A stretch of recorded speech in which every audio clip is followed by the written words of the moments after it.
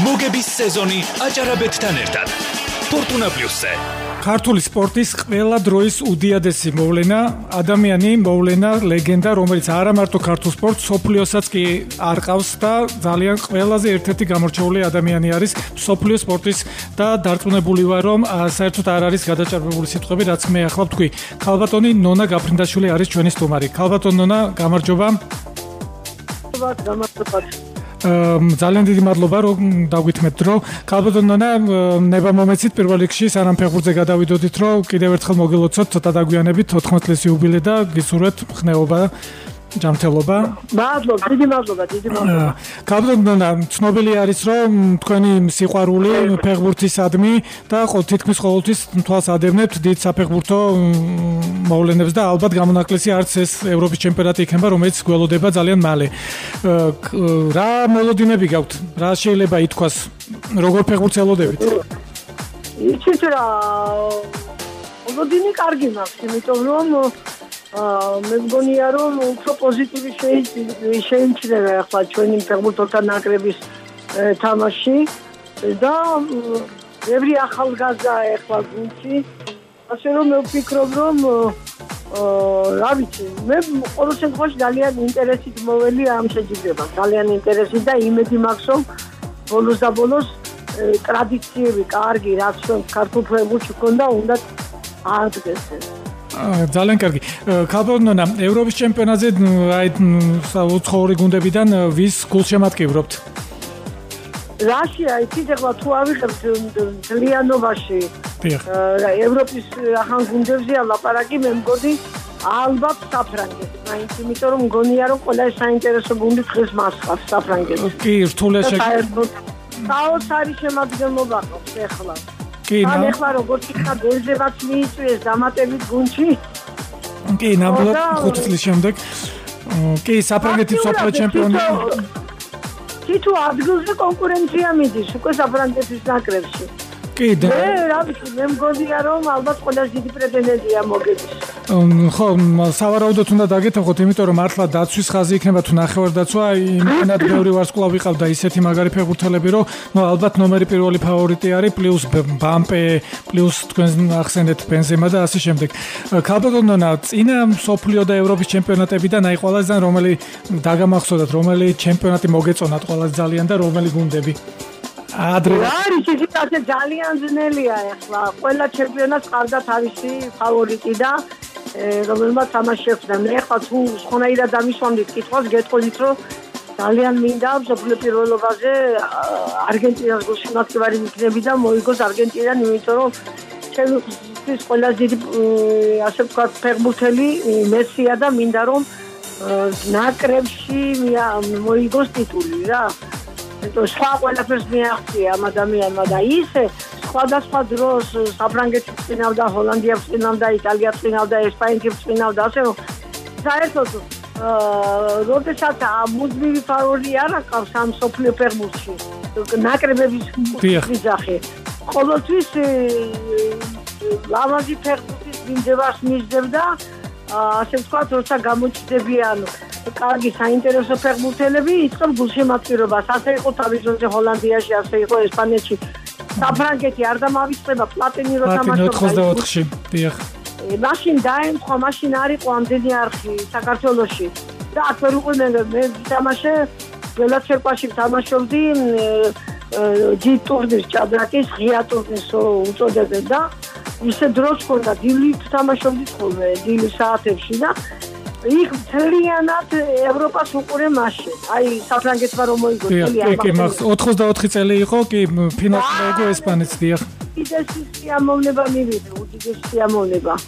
ასე რომ ისე დაემთხვა ჩემს თამაშს და შესაძლებლობებს რომ საშუალება მქონდა მეყურებინა, ასე ვთქვათ, ძალიან ჩემპიონატი და ისე ეხლა ტურისტად ერთადერთხელ ვიყავი წასული, აი ტურისტად.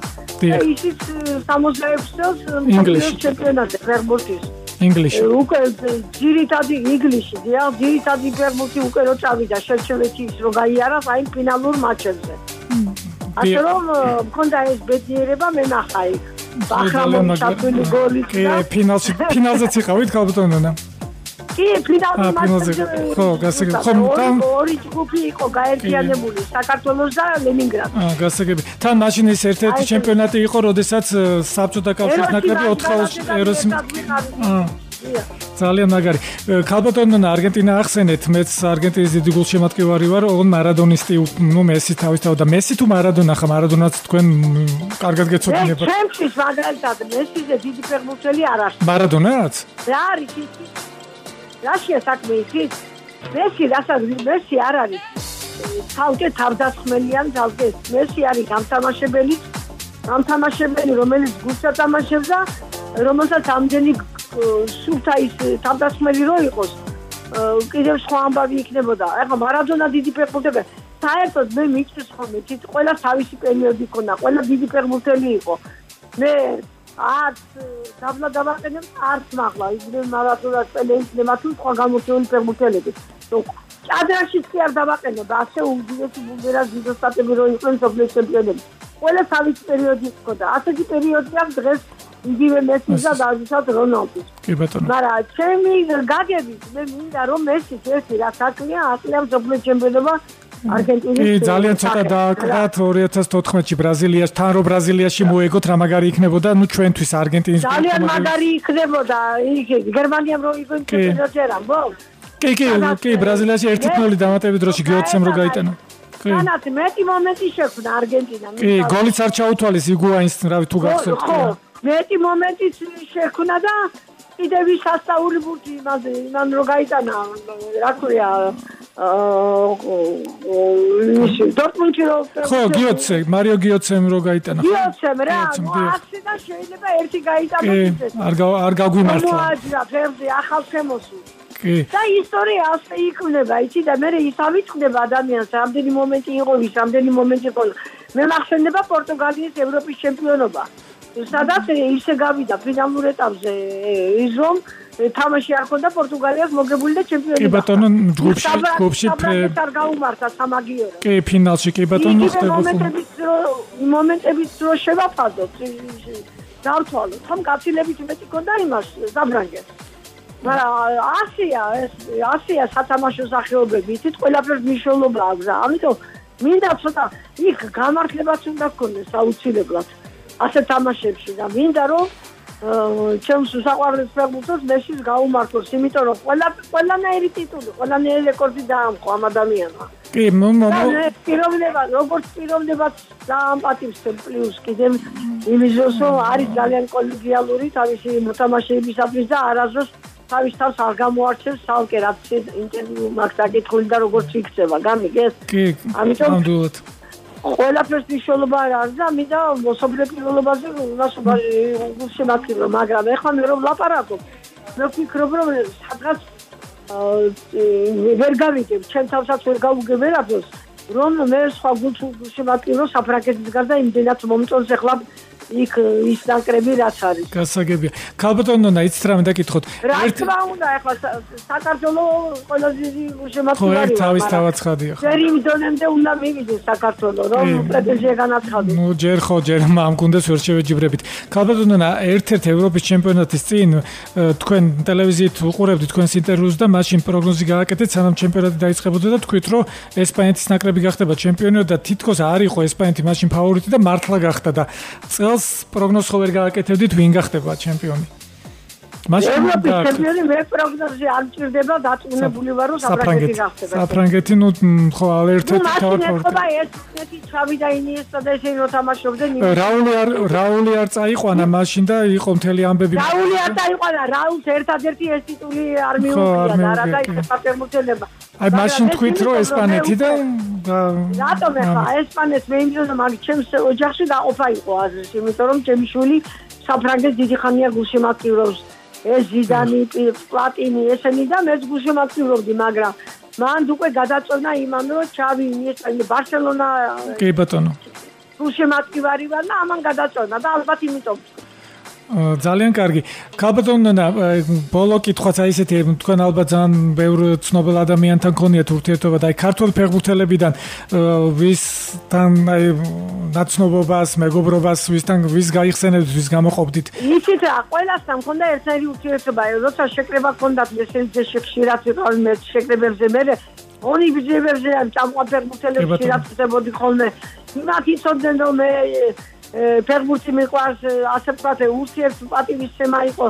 ახლა ქასის ამღების გუნდის ნებისმიერი წევრი ყველა საქართველოსთვის ოქროს ფონდივით არის, ხომ იცით? კი ბატონო. მაგრამ მანამდე რა ფეხბურთელები იყვნენ, დავიწყოთ ღოღობერიძეთი და რა ვიცი, ესე იგი ორია პაიჭაძის და რაღაცა, ეს ხო სიასი ჩავატარეთ იმაზე მოედანზე, ახლა ის იბერიის მოედანი იყო.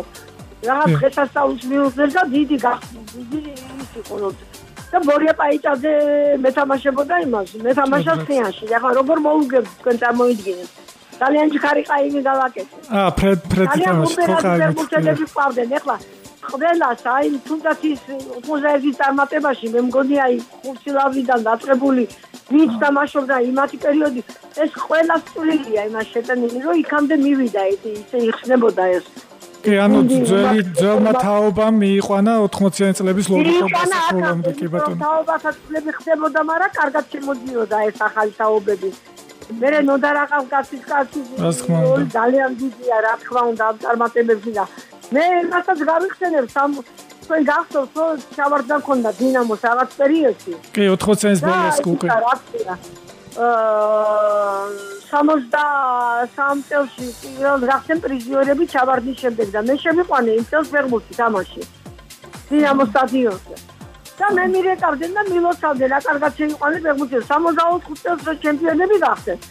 მაშინაც ბევრი მირეკავდა და მე მეცაც ვიტყვი.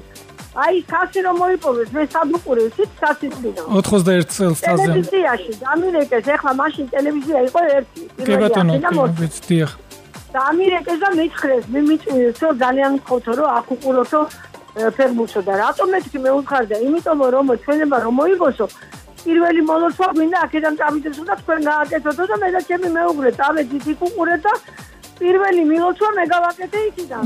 ქალბატონო, თუ ესეთი მაგარი ფეხი გაქვთ, საქართველოს ნაკრების თამაშებზე არ დადიხართ სტადიონზე? რომ მოიგებთ, მივბრძანთ თქვენ რომ მივბრძანთ სტადიონზე, გამოდის რომ ჩვენც მოვიგებთ და გავალთ ევროპის ჩემპიონატზე, ან სოფლიო ჩემპიონატზე. ყოველ შემთხვევაში ჯერჯერობით იმ მომენტში კარგად დაემთხვა რაც მოხდა, იმიტომ რომ მე რო შევიყვანე ბურთის თამაში, წინა წელს მე გავხდი სოფლიო ჩემპიონი. თქვენ სულ სოფლიო ჩემპიონი იყავით, ქალბატონო? ბოლო პარტიის თამაშზე, ბატონო? თქვენ სულ სოფლიო ჩემპიონი იყავით მეთქი, იმ წელს კი არა. არა, იმას მომოუგე, ვიკოლა პირველი. ხო, პირველ, დიახ. 62-ში მოხდა. აი, დამცხვევას გეუნებით ახლა. 62 წელს ჩემს ბოლო პარტიაზე, რომელიც საჩემპიონო პარტია იყო, მთელი ფეხბურთის გუნდი დაესწრო. მე ვერ ვნახე ისინი, იმიტომ რომ გადადო ვიკოლა არ დამებდა. ასაგე პოზიციაში გადადო და ფეხბურთელები წავიდნენ ლენინგრადში. სათამაშოდ. მეორე დღეს დამნებდა ვიკოლა. ხო და ერთი დღის შემდეგ უკვე ფეხბურთელები თამაშობდნენ ზენიტთან და წააგეს 4-1. და საქართველოში გაამართლეს რომ იქო საერთო გადაიხადაო ბანკეტი და იქ ესწრებოდნენ და ვაპატიოთო ესო და 63 წელს მე შემაყვანილეს ბურთი და ზუსტად ხდებოდა ლენინგრადის და იგივე რევანში აიღეს იმის. ხო, მოკლედ თქვენ ქართულ არა მარტო ჭადრაკს, ფეხბურთს და საერთოდ ქართულ სპორტს ჭირდებით. ძალიან დიდი მადლობა ქალბატონო ნონა, შეგახსენებთ რომ ჩვენი სტუმარი იყო ქართული სპორტის ყველა დროის უდიადესი მოვლენა და სოფლიო სპორტის ლეგენდა თამამად შემიძლია თქვა ქალბატონი ნონა გაფრინდაშვილი. ძალიან დიდი მადლობა ქალბატონო ნონა, რომელსაც ცოტა ხნის წინ 80 წლის იუბილეში შეუსრულდა. მე უნდა დაგემშვიდობოთ და დაგემშვიდობებით სამშაბათამდე მოგების სეზონთან ერთად აჭარაბეთი ფორტუნა პლუსზე მოიგეთ პრიზები ევროპის ჩემპიონატზე შესახებ უსმინეთ სიახლეებს, გელოდებით სამშაბათ 3 საათზე ფორტუნა პლუსზე. მოგების სეზონი. ვინ მოიგო? ვინ გააგდეს? რომელ მწვრთნელს უმტყუნა ნერვებმა? ვინ გაიტანა გოლი? ერთიანი ან ორიანი? ყველაფერი ევროპის ჩემპიონატზე, ყველაფერი დიდ ფეხბურთზე, აჭარაბეთის და ფორტუნა პლუსის გადაცემაში მოგების სეზონი.